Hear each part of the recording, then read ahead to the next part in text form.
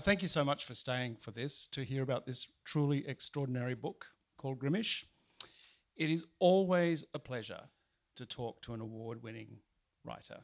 And that pleasure is mine, not Michael's. I've won nothing. The last thing I won was a meat raffle in West Wyalong in 1987. Still pretty high about that, actually. Michael is an author, a co-author, an editor, a non-fiction writer, a fiction writer, a journalist. Is that the same thing?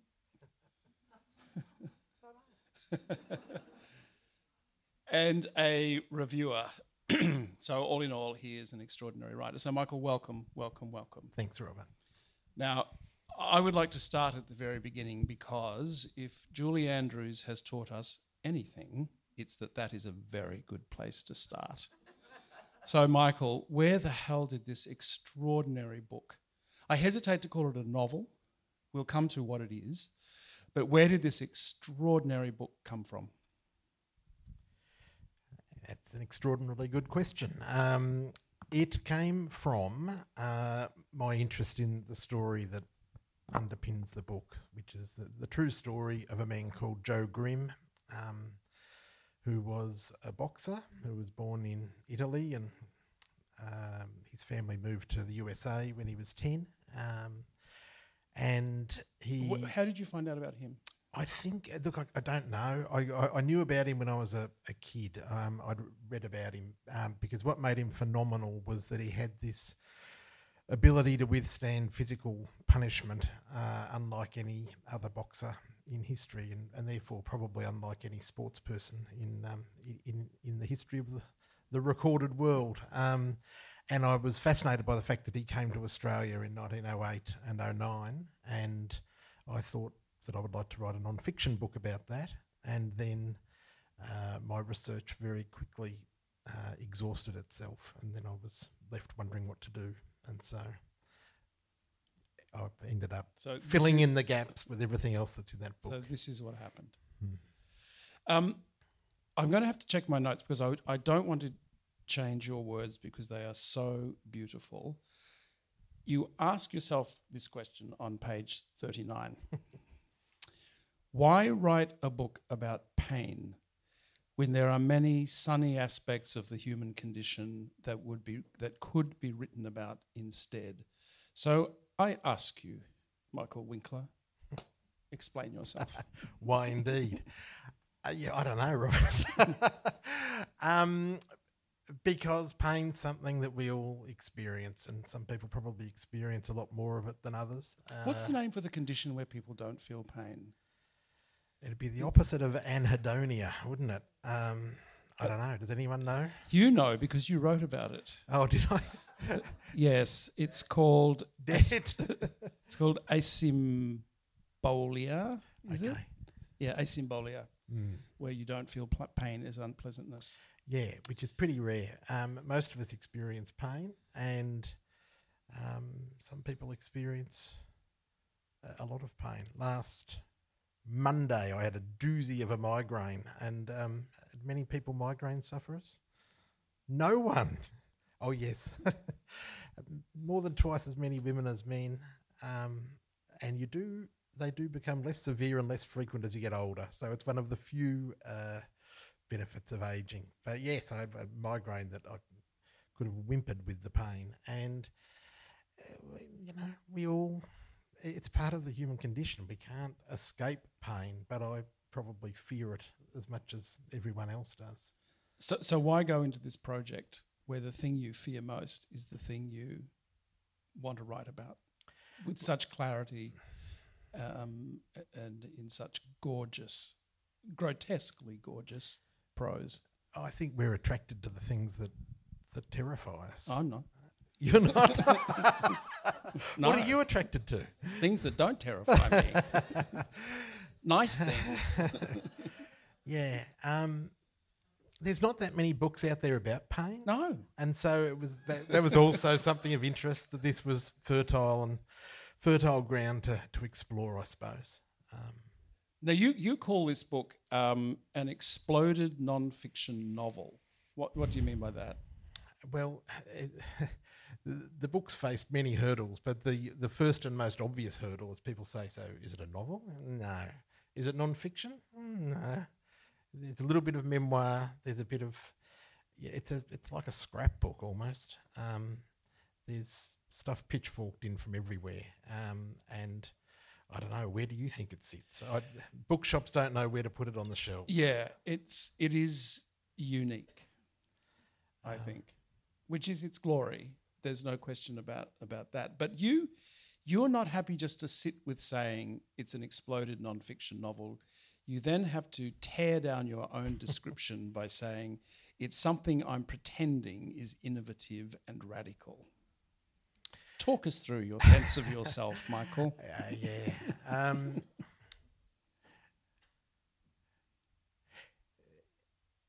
In hindsight, I should have done less of that. There was probably too much self-deprecation and too much internal criticism. One of the things that interested me in trying to write it was because I had so few facts to actually fall back on, that I was actually having to make up a lot of this stuff. It was interesting to me to think where those ideas would come from, what things I'd read or what things I'd experienced or thought. And so I suppose that was the idea of the exploded part, to try to play very fair with the reader by actually explaining where these fictional conceits had come from. But there's an incredible intellectual rigour to this book and research rigour to this book. It's got a lot of footnotes. I love a good footnote. So this really does read like a beautifully researched piece of non-fiction until you get to the goat. Please, the goat. WTF. People love the goat. I know. Tell us about the goat. Look, I am uneasy with that thing that writers say, where they say, "Oh, and this character just invented itself, and I just couldn't control it. I just had to be there." But that was sort of like that with the goat. So there's a long scene in the desert in Central Australia, and there's the narrator and there's Joe Grimm. And it was supposed to be a long period of exposition, basically, filling in the backstory. And I didn't want it just to be the two of us talking back and forth in dialogue like a two-hander play. I wanted a non-simpatico third character, and for whatever reason, it turned out to be the talking goat. So the very profane talking goat, yeah. The goat is very sweary, which I like. I would like you to read a passage just to give people a sense of your prose and the poetry in your prose, if you wouldn't mind. This is a scene in a church where Joe Grimm is in a country town. The other thing I love about this book, Michael, is that it takes you in so many completely unexpected directions, and one of them is just beautiful, beautiful pastoral writing. Where does that come from? It's like Joseph Furphy on crack. It's really beautiful and completely unexpected. Thank you. In a novel that is, or a book that is ostensibly about a pain-eating boxer. But suddenly you're in this beautiful pastoral world of Australia. And in this thing happens in this small country town, and Joe is in a church sitting behind a woman. And this is what he does, if you could read that. And I feel more uneasy now knowing that there's people in this room who've been married by my grandfather, because I grew up attending a lot of country churches. I grew up in the country, and Right. My grandfather was a Methodist minister and then Right. later a Uniting Church minister, and he in fact presided over the wedding of Richard and Ruth. So yes. Right. It's probably not as alarming as being married to your grandfather. Okay. Leaning forward again, swooning towards Mrs. Etheridge, that peculiar nausea, and for a microsecond, just, his tongue emerges quick as a gecko and he laps the moisture from the back of her neck. A single darting upsweep, and she stiffens, and then her hand comes up to feel the place where his tongue was moments before, but she doesn't turn her head. And Grim sinks back and screws his eyes tight closed, and no one says a word, and perhaps nothing was noticed or known, and the sermon trudges on. He tastes her salts on his tongue, can still smell the moist hair, her aroma inside his nostrils. He tries to relax his jaw, his shoulders, his mind. Staring at the cross high on the forward wall, there is no question that he could have breezed through the whipping and the scourging, would not have flinched as the thorns in the crude crown punctured his scalp, perhaps could have stood the hammering of the huge square-headed nails through his wrists and his ankles. But what then? Could he have borne the crucifixion any better than Christ did? He thinks on it, tongue running around the outside of his lips as he tries to calculate the weight of the agony, factoring in the brutes breaking Jesus' legs and piercing his side, and the length of time there with all of his broken body collapsing against those 3 shocking metal spikes. And he decides that no, if Christ could not, he could not. That is so wonderful. And it's a little bit creepy. But this novel, you see, I bring to this novel a completely different sensibility from the sensibility that you bring, because you have a Methodist upbringing. That passage to me just reeks of Catholicism.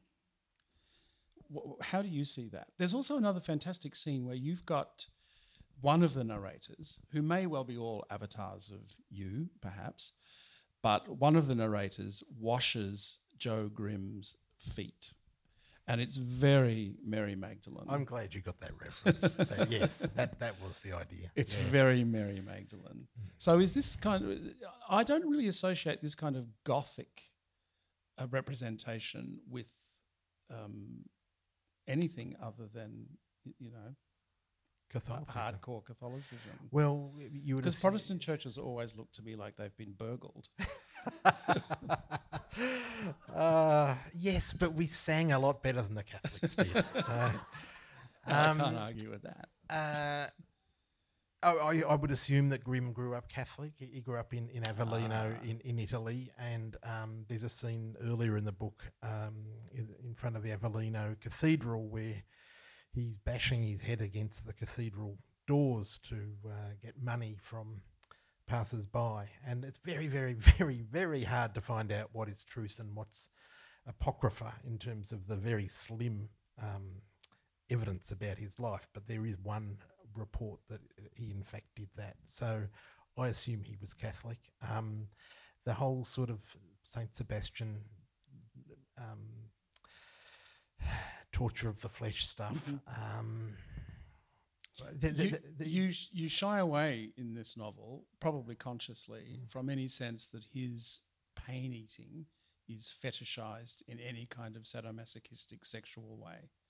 Someone said to me when I told them about the book, they said, "Oh, so he was a masochist," and it's like, well, I mean, maybe he was, but if he was, that's not all that interesting to me.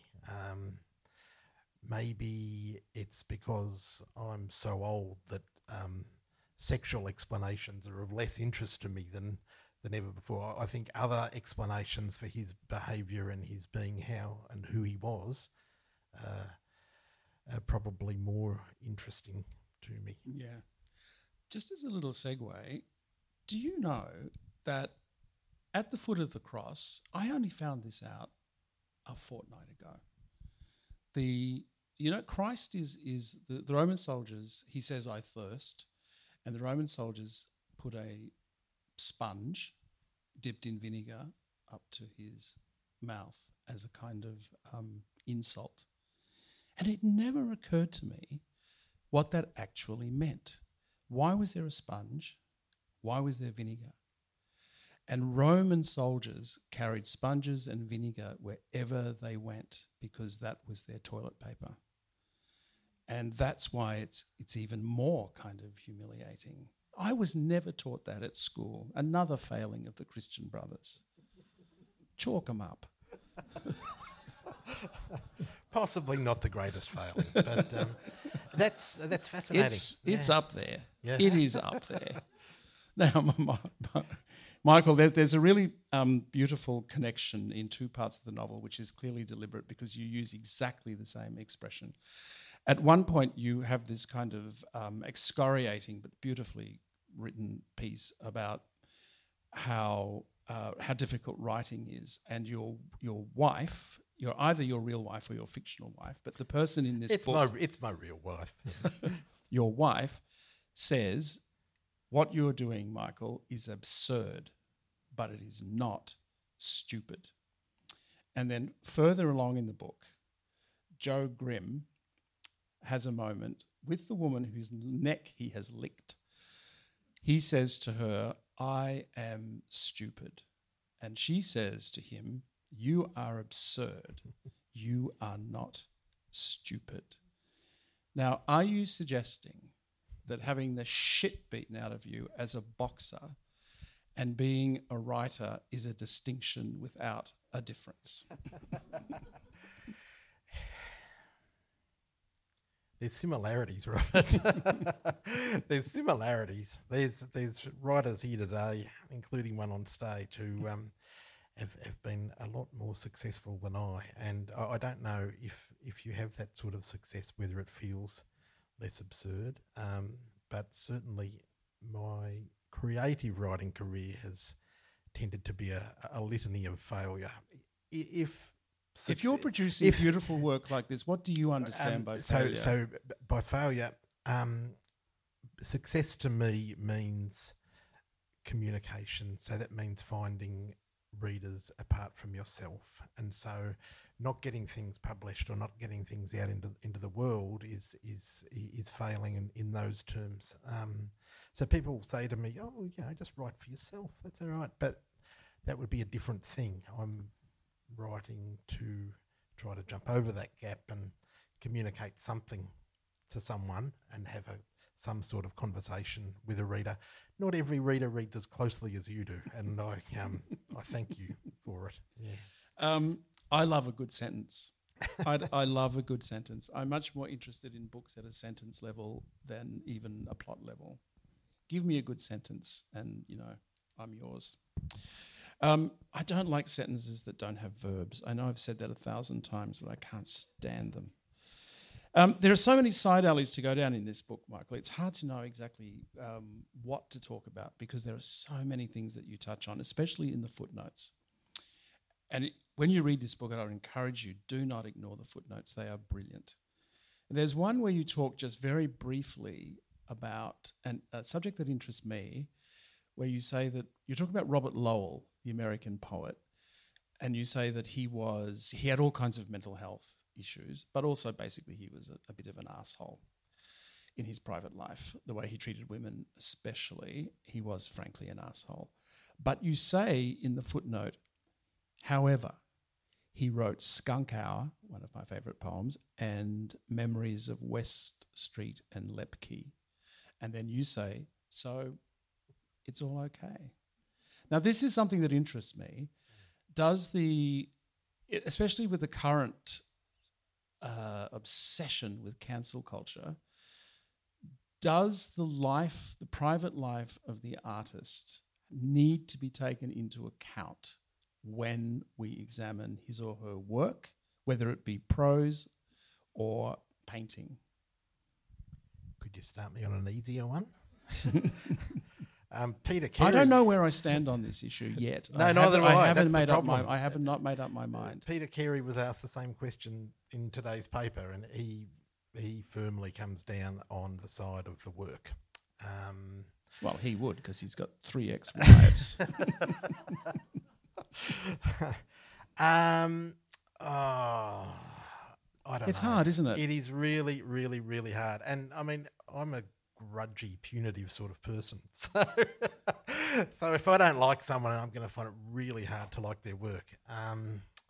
But we excuse. I never met Robert Lowell. If I'd met him and seen his behaviour, I don't know. It's enormously, enormously, enormously hard. Yeah. What do we do with Donald Friend? What do we do with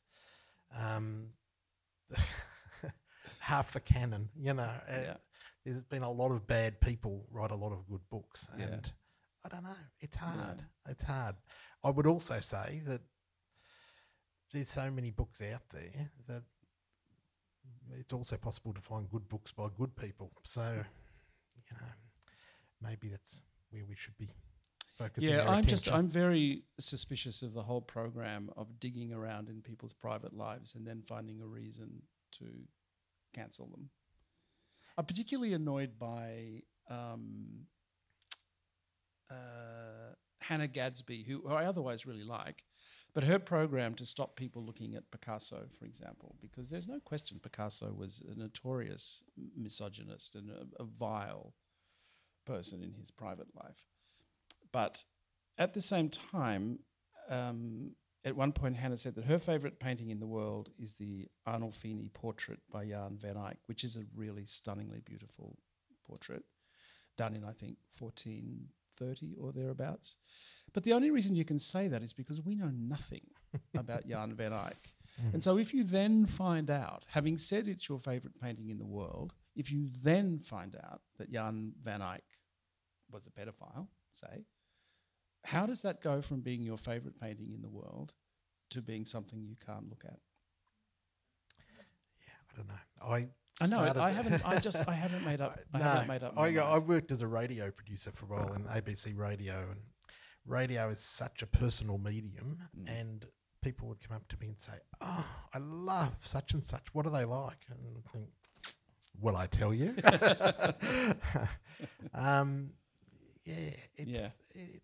It's tricky. Anyway, that's a kind of a sidebar. One other interesting thing I learned in your book was the story of Jack Johnson, who I only vaguely knew about. He's on the periphery of my knowledge, but I didn't know very much about him. And I certainly didn't know that he came to Australia and fought in Sydney. Can you tell us a bit about him? So that's a really interesting... It's an incredibly important story. So Jack Johnson was an African-American from the southern states of the US, and a great, big, tall, amazing physical specimen. And in the history of organised boxing, there'd never been a white man fight a black man for the World Heavyweight Championship. And the heavyweight champion, Tommy Burns, who was a Canadian, and racist in his own way, decided for his own reasons to fight Jack Johnson, that he would, what they then called, cross the colour bar. And it took place in Sydney on Boxing Day in 1908. They had to go to the other side of the world to hold such an event, because if it was held in North America, the whole place would have been burnt down. It was just it was an unforgivable sin to give an African-American man an opportunity at winning the most prestigious title in world sport. And so, yeah, they were in Sydney, and Joe Grimm, the real-life Joe Grimm, was a sparring partner for both of them. And there's actually very grainy film footage of Jack Johnson training and also of Tommy Burns training, and I can't spot Joe Grimm in the background, but he may have been there. But I'm fascinated by what it would have been like to be a 6'3", 6'4" African American with a shaven head walking around Sydney, which was, Australia in 1908 wouldn't have been a place famous for its racial harmony. And yes, and Jack Johnson not only defeated Tommy Burns but humiliated him. He basically prolonged the fight to torment this reasonably diminutive white champion. And then, history is full of nuances, because Jack Johnson then refused to fight another African or another man of colour. He only fought white challengers from there on in, and locked out some other outstanding black boxers as a consequence. So, and you point out that he wasn't an especially good boxer. Is that right? Perhaps not one of the greats, to really. he wasn't one of the greats. He was a very defensive-minded fighter. He was certainly more than enough for Tommy Burns, but yes, he wouldn't have got past the great champions of the 60s and 70s or 80s. Can we just go back for a moment to, because I don't think we've explored it enough, Joe Grimm's capacity to absorb pain. He didn't fight to win. No, that's right. So he invented a contest within the contest. Everyone knew that he was going to lose the fight, but the question was, could he last the allocated time, so perhaps 6 rounds, or would the person manage to knock him out? And so as his fame rose, the greatest fighters in the world wanted to have a go to see if they could do it. So he fought Jack Johnson, for example, who knocked him down 17 times or 19 times or something, and he just kept on jumping back up in an 8-week span, and no one ever has done this before or since. He fought the world heavyweight champion, the world lightweight champion, and the world welterweight champion. And he warmed up for those 3 fights by fighting the former world heavyweight champion. So it's just, no one else has ever done that, and none of them could knock him out. But what do you think it is in us? And I'm assuming it would not change, that wants to go and see that? Because you know what you're paying for. You're paying to see a man beaten to a pulp. It might not be in us who are here in this room today. It might be. I don't know. I think that blood sport fans here, anyone? It still exists in our community. It certainly exists in other cultures, whether it be your cockfighting or bear baiting, or I think we're a lot more queasy about this stuff than people have ever been before. Rightly or wrongly, it is an entertainment for people. Yeah.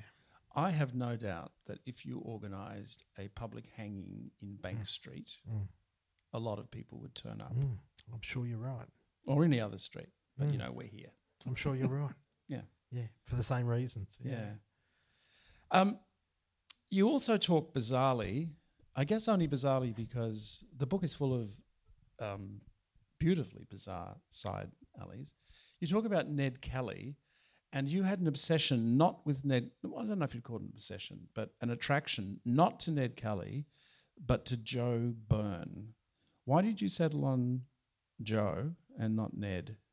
Yeah, I think the whole Ned Kelly thing's, it's so played out, but it's still, but growing up, it was huge for me. And I grew up in towns where not so far away from where he had been, and he was a fascination from as early as I can remember. And what was it about him, though? I know nothing about Joe Byrne. Oh, about Joe Byrne. So was he the cross-dresser?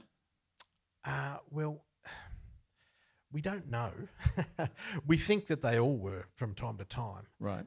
Because that's how they got out of the Wombat Mountains and down into the towns. And in fact, I see a book on Joe's desk up there about Kate Kelly, a new take on her story.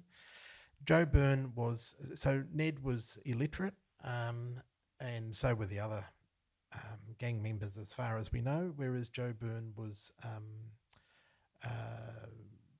literate, and he in fact was the one who drafted the famous Jerilderie letter.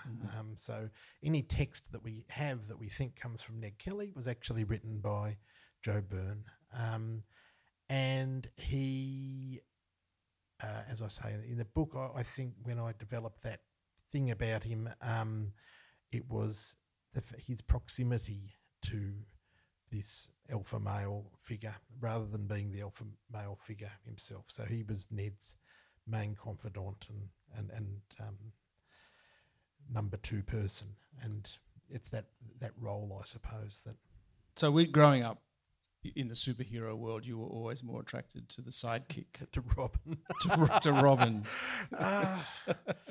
Yeah, I don't know. You don't have to answer that. We know. One other thing that this book just pushes so many of my buttons in a very pleasant way. You are very interested in the notion of how much we can trust history. And I'm fascinated by, I did my thesis on collective memory. And collective memory is this idea that in a culture, we all coagulate in a way around an idea of how a certain thing happened and should be represented. We'll take Ned Kelly, for example, or Anzac. We all have a notion that we somehow agree on that that's what we're going to go with generally. What's your, is history, how fluid is history for you? Yeah, super fluid. and probably becoming more so as other voices are listened to or privileged. In my sort of short and undistinguished time in journalism, one thing that I knew was that, and you know this, that if there's ever a story written about something that you know all about, something that's happened in your street or something that you've seen or something, there'll always be a mistake in it. Always. Journalism's hard because you're having to pretend to be an expert on one thing one day and another thing the next day. But history's full of those mistakes, and I think they accrete and build and grow, and we end up with legends instead. You know, such as Anzac, such as Gallipoli. No one was interested in Gallipoli until David Williamson wrote the film. No one. Yeah. And then that somehow, that's a really interesting, those things are called memory sites. They're individual things around which you can construct a sense of how we built our sense of ourselves. And I reckon that film is a real memory site for Australia. Because prior to that, the Anzac parades were, they were desultorily attended. But after that, we came to an agreement that it was a moment of great heroism and glory in Australia. And the consequence is that many people think we won. Yeah, there's an amazing book which I doubt is in Blarney Books, although Blarney has every great book you can think of. It'll be. And it's a diary written by Ian Idris, is that right? Ian Idris, yeah. Who was actually in Gallipoli, and it's his diary, and it is harrowing. It is extraordinary to actually read what it was like in the trenches at that time with the maggots and the pieces of flesh flying around you, and it was so miserable and so poorly conceived, and so it was a vision of hell. And no soundtrack. And if you ask the average person on the street what happened at Gallipoli or what it was like, it's become this scene of glory and triumph, and it was dire. Yeah. Is there? We're running out of time, yes. But is there a novel or a book that you know you ought to have read that you haven't? Oh, so many. Give us a big one. What's the biggest 1984, one? I've never read. But then I've also never seen Star Wars. So I've never seen Star Wars either. I've never read To Kill a Mockingbird. Oh my God. There'll be others. Wuthering Heights I haven't read. Oh my God. I've never finished a book by Dickens. Sorry, sorry everyone. God. Sorry. Yeah, so there's a lot. There is. Except that I worked out how long I'm likely to live. Yes. It's not that much longer. And I worked out how many books I get through a year. Yeah. I've got so few books left. It's terrible. Oh. And people keep writing them. You need to stop reading modern stuff. Yeah. Get back to Wuthering Heights. Get back to Dickens. Yeah. Get on top of the 19th century, Michael. Jane Eyre's very good, but I... What do you think? I always like to ask writers this question. What do you think is the most overrated virtue?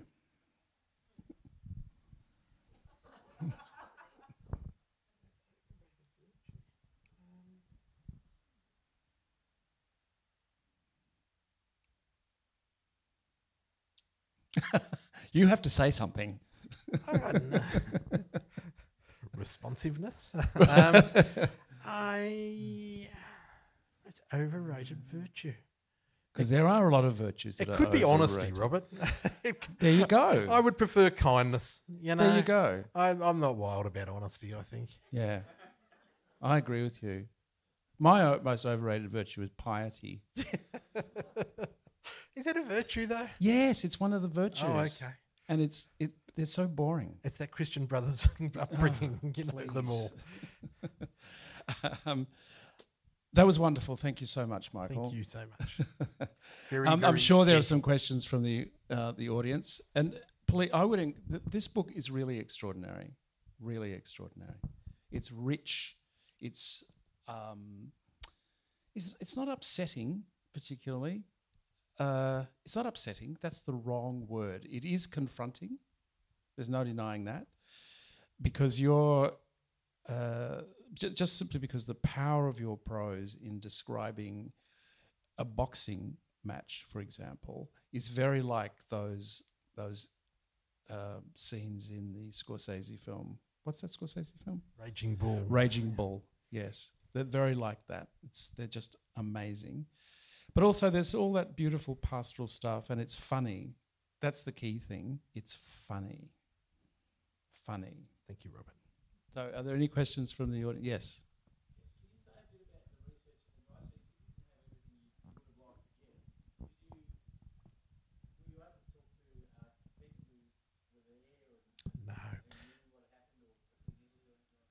No. He died in 1931, I think, and he was in Australia 08, 09.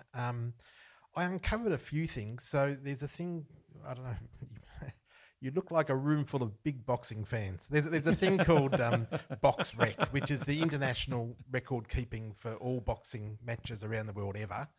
And so I was able to amend their record. I discovered that one fight they had on there never happened, and that there was at least 3 fights in Australia that did happen. So I was able to track them down just through old newspapers. And then he was interred in... Oh, interred? Yes, that's correct. It is Yes. interred. Well, interred means buried. Interned means put in a cap. Interned. He was interned in Claremont Insane Asylum, and I was able to find the records that they kept, the daily reports on him over there.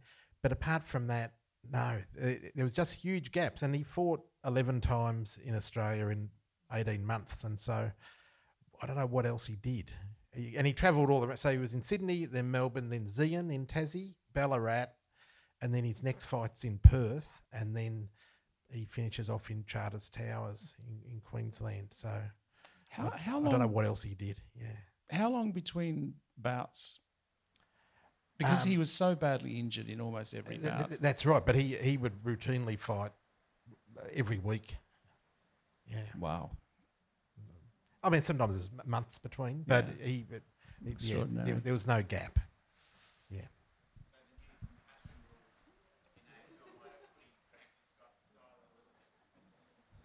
Yes, they will. The new concussion rules would cramp his style. Absolutely. Yeah, you'd be sat down for a long time. Any other question? Yes.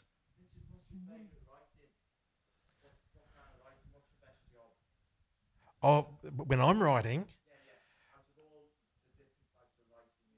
That's a great question, because you actually you won a very important award for an essay.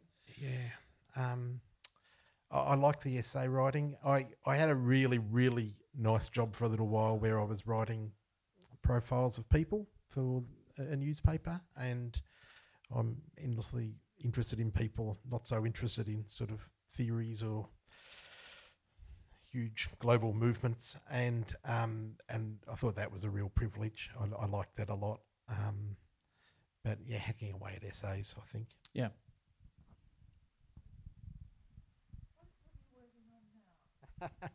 Oh, it's a lovely question. Short term, I'm working on an essay, a longish sort of essay, a book review type thing, which will be about It's about a book called Amnesia Road that came out earlier this year by a man called Luke Stegeman. And I'm trying to think about being middle-aged white people living in Australia, and how we write about the land at a time when we know that it's a very contested area. So trying to look at a couple of other recent books, including Return to Uluru, which is up on Joe's table, which I wasn't wild about, sorry, and some of Henry Reynolds' books. And then once that's done, I really don't know. It's actually time to do something creative again.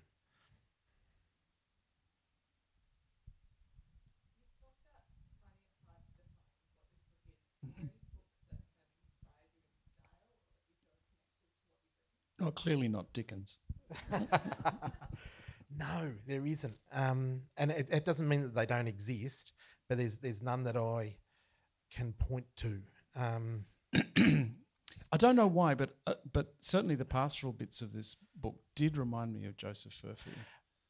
If there's any links, it might be to that sort of earlier Australian bush riding and sort of a little bit of tall tale stuff, and also sort of the rural grind. Yeah. Oh, I have to ask you a question. Joe has insisted that I ask you a question. This is a book about pain, and you apparently grew up in Talangata. Any thoughts? So I was born in Merbeen and then lived in Cobram, but did most of my growing up in Talangata with Joe Canham, which is why I've been allowed here today. And look, country towns are interesting places, as most of you would know, and country towns have their own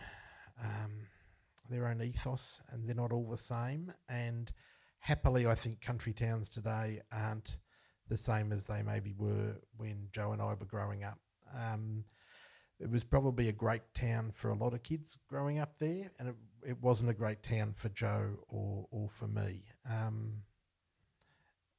You can just find a place where you don't fit in as well, and maybe that's in you, or maybe it's in the town. But at that time, it was probably a pretty hard place, and I didn't feel like a face that fitted.